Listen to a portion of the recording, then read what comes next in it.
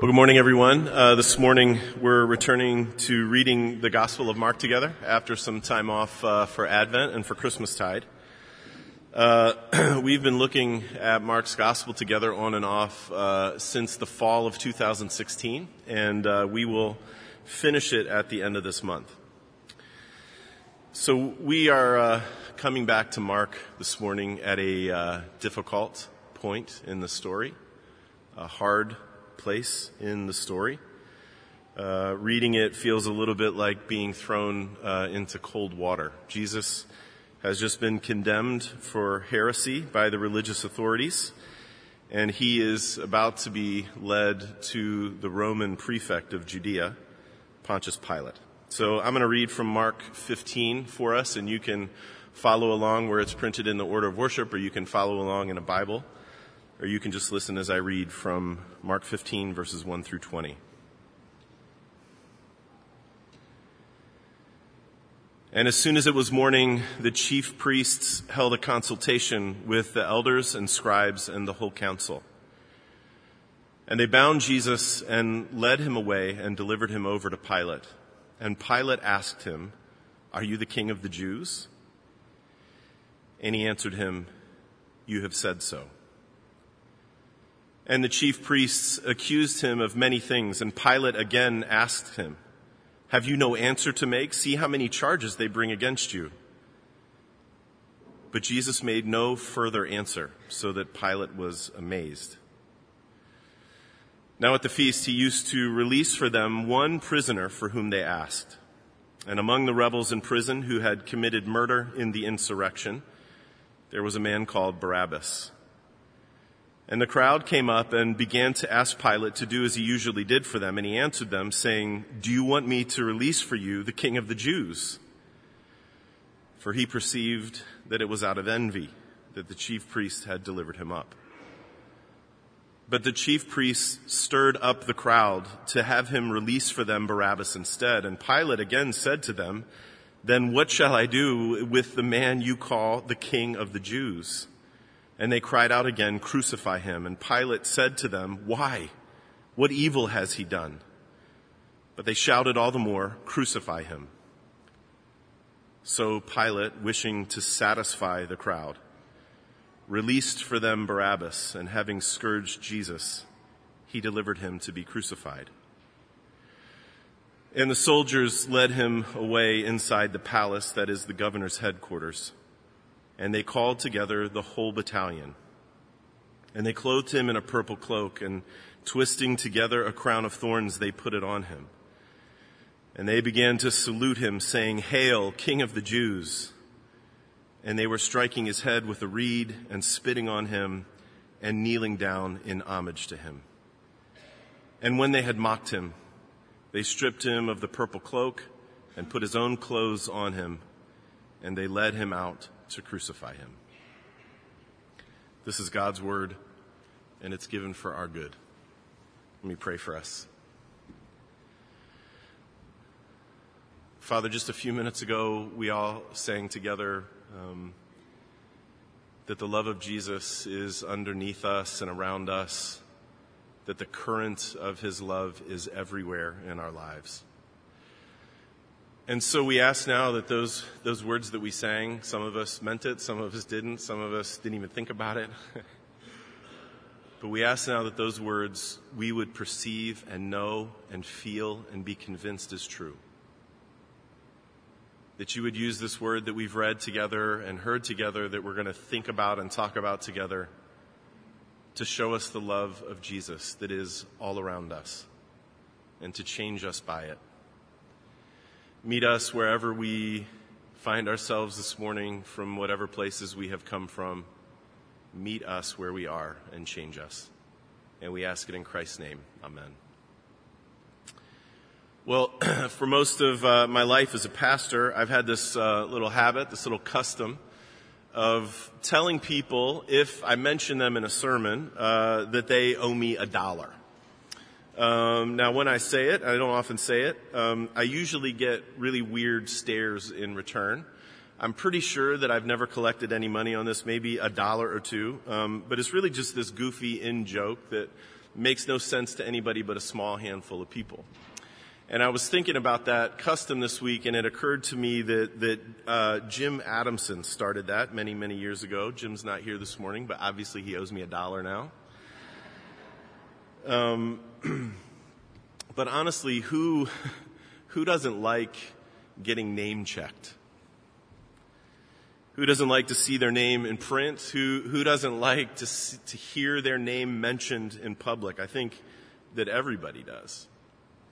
I have been mentioned in the liner notes of an album exactly 2 times. Once very recently by one of our own bands here at Covenant, and I don't mind telling you, it felt pretty great. And I bring this up because one of the people in the story that we just read together is name-checked every single day by millions and millions of Christians the world over. And he has been for almost 1,600 years. I'm not talking about Jesus. I'm talking about Pontius Pilate. Pontius Pilate, who made his strange and sad intrusion into one of the most ancient and revered and repeated creeds of the church, the Apostles' Creed. Billions and billions and billions of Christians have professed together that Jesus suffered under Pontius Pilate. And you have to wonder if he could have handpicked his legacy, if that would have been the thing that he wanted to be known for. I very much doubt it, given how he responds to Jesus. But in the end, he makes the cynical and utilitarian choice for this short-term payoff. That is not the name check that anyone would ever want. But in that way, if we're being honest, Pilate can be a guide to us to find our own footing in this story. What drives our choices? What makes us feel threatened and uncomfortable? What gives us hope? So Mark tells us that the sun had begun to rise on Jesus' last day, and that the chief priests and that the elders and the scribes, that whole council called the Sanhedrin, are meeting together for a consultation. This is not another trial. That trial already happened. It happened under the cover of night, and Jesus was condemned as a heretic, condemned for blasphemy. He was condemned to death. This meeting is not about that. They're not retrying Jesus. This meeting is about their next move. And honestly, it is one of the cruelest parts of this story. Because the truth of the matter is, if they had wanted to, they could have killed Jesus themselves. It wouldn't have been regarded probably anything like a vigilante action. The Romans wouldn't have cared if they had killed Jesus, even if the Romans had ever heard about it. But they don't want to kill Jesus themselves. Even though the fickle crowds in Jerusalem are beginning to turn, and maybe they sensed that that was happening in the crowd, we have to remember that they did all that they did that night because they were afraid of the people. They did it at night from the arrest through the trial right into that morning. They did it under the cover of night because they feared the people. That whole stealth action had been driven by fear from beginning to end. And now this fear will drive them even further. It will drive them into considering the long game.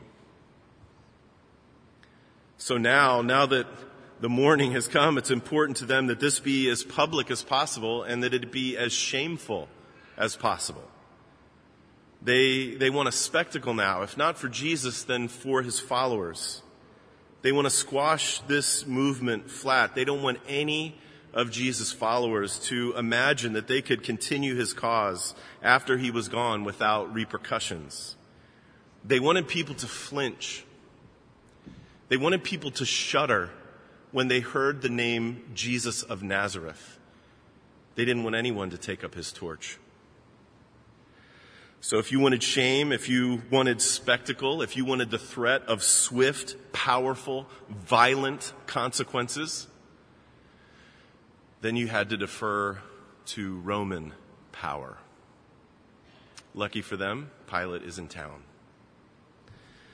Pilate was the Roman prefect, the governor of the Judean province, and he represented all the power and all the authority of Rome in that place.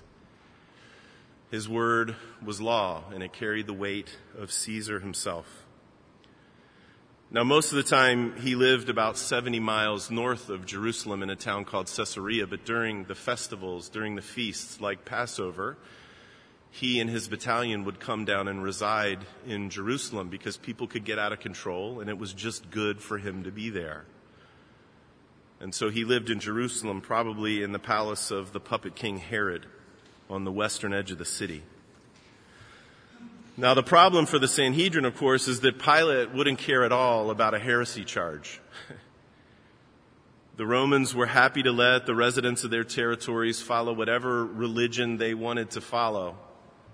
And Pilate wouldn't have raised a finger over religious infighting over so-called messiahs. So the Sanhedrin had to stage it. They had to frame it. They had to frame things up in the language that would get Pilate's attention. So they bind Jesus and they deliver him over to Pilate and they say, Pilate, this man says he's the king. He says he's the real king of the Jews. And sir, we don't need to tell you, that's an affront to your authority. That's an affront to our rightful monarch, Herod. Well, this gets Pilate's attention. And so the trial begins, and Pilate cuts directly to the chase, and he asks Jesus, are you the king of the Jews? To which Jesus replies, you have said so. Now that is a pretty ambiguous response, but the literal rendering of the words that Mark uses to record Jesus' words are even more ambiguous. Literally what Jesus says is, you say. It just as easily been translated, that's what you say. So there's no way around it. Jesus is being vague here. He is being ambiguous here, and he is doing it on purpose. And we have to wonder, why? Pilate knows that Jesus is doing this. So do the chief priests. And so they start hurling more and more accusations out of desperation. Now, Mark doesn't tell us what the accusations were, but we know from the other gospel writers that some of them were distortions of Jesus' teaching. Others of them were outright lies about Jesus and his teaching. They hurl them, but Pilate seems to care very little for the chief priests and for their accusations. They seem almost to be like gnats that he's trying to get away from his face, because by now he has become galvanized at who Jesus is. Pilate asked Jesus, don't you have anything to say? Do you hear all of the accusations that they're hurling against you? It's so many. But Jesus, Mark tells us, made no further answer, so that Pilate was amazed. It's clear to Pilate, and it's clear to us. Jesus has no desire, he has no need to defend himself. Jesus has no impulse at all for revenge. He doesn't want to wiggle out of this situation. He doesn't somehow want to work it to his advantage. Jesus has absolutely no desire, no impulse to turn the tables on the Sanhedrin. He doesn't want to suck up to Pilate. If anyone could have rightly gotten out of this situation, it's Jesus. And when we read this, when we hear this, when we think of this moment, in particular with Pilate, we wonder to ourselves, why don't you say anything? But Jesus will have none of it. Now this passage is filled with ironies. I think this part of Mark's story, the first part of Mark 15, is concentrated with more irony than any other place in his story. We would never have the time to turn them all over, but I think they all flow out of this one. The powerful ones who were there that day are saying that Jesus is pretending to be the king, and they hope he'll die for it. But we know that he is the king. We know because Mark told us that's what this story is about. We know because we've heard him teach. We've seen him heal. We've watched him in love with the people. We've heard of this kingdom that he has come to proclaim. So we know that he's the king. And every time he is hit and mocked, every time he is saluted with this as a way of making more fun of him, of heaping more shame on him, we know that it is in fact true. He is the king. And I think this exposes something powerful about Jesus.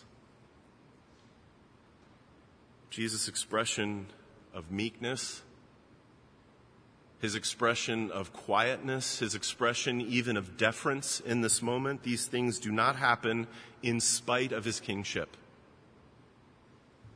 These expressions are the proof of his kingship.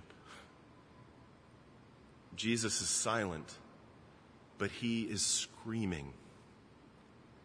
This is what the true king looks like.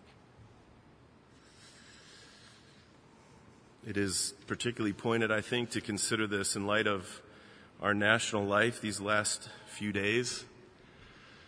We've all heard the reports of our president trying to force his point by dismissing peoples with a shameful prejudice. And if we're being honest, we will acknowledge that it is not just him. It is many, many leaders from all over the place, right and left, in our common life who do this. People get carved up into the most useful categories for whoever has the microphone in that moment. And then blame is assigned, and then blame gets counter-assigned, and muscles are flexed in a race to be the toughest, to be the rightest, to be the smartest about whatever it is that's being talked about. And this perverts and warps our idea of strength. And this perverts and it warps our idea of what it means to lead and to be led. And the practice of love is absent. The practice of real flesh and blood love is absent. And this stands in the starkest of contrasts to the Jesus who is standing up under Pilate's trial. Resolute, committed, settled strength that is driven by love. Resolute and committed and settled.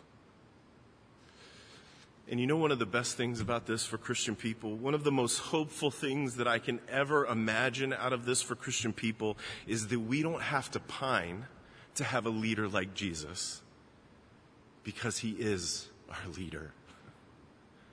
He is our king. He is the head of the body, the church. And in the way that our faith works, in this mystery of how our faith works, you know what that means? It means not only are we led by Jesus, it means that those who are united to him by faith are being slowly changed to live like Jesus, and if we are called, to lead like he led. Resolute, committed, settled strength driven by love. If we need to know why are you quiet, Jesus? Why won't you say anything? Then we don't need to go any further than the Old Testament lesson that we heard this morning. He was oppressed and he was afflicted, yet he opened not his mouth. Like a lamb that is led to the slaughter, he opened not his mouth. Jesus is that servant, the one who bore the sins of many, the one who makes intercession for people like us. In other words, Jesus is love doing for us what we could never do for ourselves. That's who he is. Love doing for us what we could never do for ourselves. I don't know how that could be more clear than in what happens next. Pilate had a custom during the Passover feast of throwing the people a bone. He would give them any prisoner they wanted. I guess it was good public relations. And Mark tells us that one of the guys who was up the river at that particular moment in time was an insurrectionist murderer named Barabbas. Now, this is a big deal. Barabbas is in a Roman prison because he had taken part in one of the countless insurrections against Roman overlordship and Roman power. He had killed someone in that insurrection, and it doesn't take too much imagination to figure that it must have been a Roman, maybe a Roman soldier. This guy is headed to crucifixion for sure. Meanwhile, Pilate has figured out that he's being played. He's realized that envy is driving Jesus' accusers, and he's realized that the accusations against him don't hold any water. And he realizes they're playing me. They are working me to get what they want. And this makes him want to get one over on them. It's all about power for him. And so he asked that large crowd that's gathered at the palace if they would like him to release for them the King of the Jews. I think maybe that he thinks that Jesus' innocence, that the farce of this whole thing is as obvious to the crowd as it is to him. But what they don't know is that he has been outmaneuvered, that the chief priests have anticipated this. They have stirred up the crowd to demand that Barabbas be released. And so Pilate responds by asking, what is he supposed to do with this King of the Jews then? He can't resist calling Jesus that one more time. Well, they say, crucify him. And he says, why? What evil has he done? And they won't even answer his question. They just yell, crucify him again. So Pilate knows that he's been played, and he also knows that Jesus is innocent. He is caught between these two things, but he realizes he's got one more angle left to play. He can satisfy the crowd. Who knows when he'll need them on his side in the future. So all is not lost. And he makes that cynical and utilitarian choice for a payoff that he can keep in his back pocket for later. Jesus may be an innocent man, but he is definitely a useful pawn. Pilate sets Barabbas free. And then he has Jesus scourged and delivers him to be crucified. And with that, Pilate steps into infamy and into our creed. So we've got to ask, what hope is there for a guy like Pilate? What hope does a guy like Pilate have in this world? Well, church, it is the same hope that exists for people like you and me. I know for us, we don't step into infamy for it, but my guess is that there is not one of us here this morning who has not at some point in their life made the same kind of calculation as Pilate. I know this isn't right, but it works for me now. I'm not proud of this, but it will help me, and I'm pretty sure I'll be able to move on from it. I can't let this one person be more important than all of the stuff that is even more important to me. I can't let this one person get in the way of my power and my happiness. I can't. And we do the calculation and we do that thing. And it's the kind of stuff that keeps us up at night. What's our hope? What's hope for people like us? Well, our hope is love doing for us what we cannot do for ourselves. Our hope is pinned to that innocent man who is being led off to die while the murderer goes free. Our hope is what old Peter said it was. Remember Peter? Peter now somewhere off in Jerusalem, cowering in fear, having denied Jesus 3 times. Our hope is what Peter said it was. Jesus, who suffered once for sins, the righteous for the unrighteous, that he might bring us to God. Love doing for us what we could not do for ourselves. Church, this is the good news, and we can never, ever, ever hear it enough. Believe it again, church, or believe it for the first time. So Mark downplays the physicality of what happens next. I think probably because he assumes that his readers are familiar with it. All of the gospel writers do. None of them sensationalize the physical suffering of Jesus. But we are largely removed from cultures that understand this kind of violence. We are largely, many of us, removed from cultures that understand this kind of physical suffering. And so it's important for us to know that the suffering that Jesus endured over the next few hours of his life was brutal and ugly and repellent and inhumane. That is what love absorbed for people like us.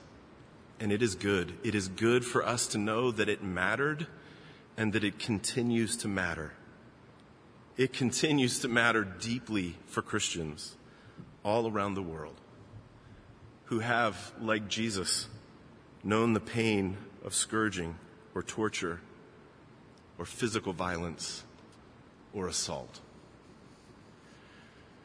Church, it matters. It matters right now, this morning, this Sunday. It matters to our sisters and brothers in China who are no doubt living in fear because their church was literally blown up by the government this last week. Church, it matters. It matters right now on this Sunday morning. Right now, it matters to our sisters and brothers in Selma who knew or who were victims of the 16th Street Baptist Church bombing in September of 1963. It matters to them. And it matters right now, this morning, in this moment, to our sisters and brothers in Egypt,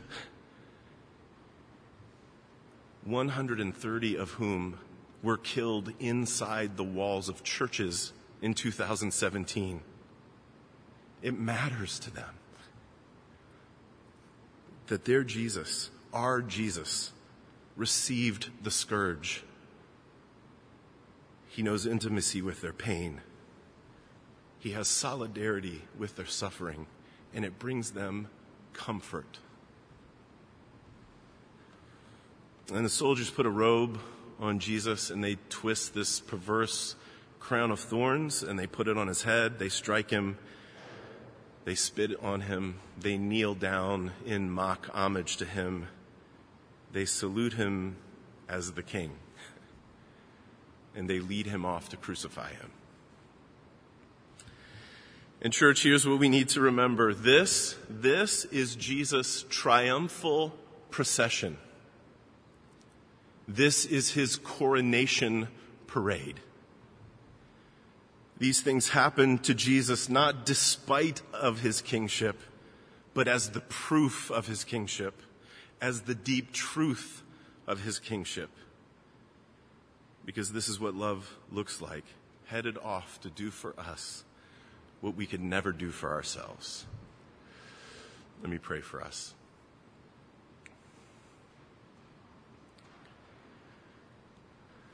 Father, we admit that we hear these things, and it is difficult for us to even begin to understand, to comprehend. And so, Father, we ask that you would use this story yet again, these words yet again, to sink into the deepest parts of who we are, so that we would know and perceive and believe the love of Jesus that is coursing all around us, the love that does for us what we cannot do for ourselves. Help us, Father, to cling to it for our good and for the good of this broken world around us. And we pray it in Christ's name. Amen.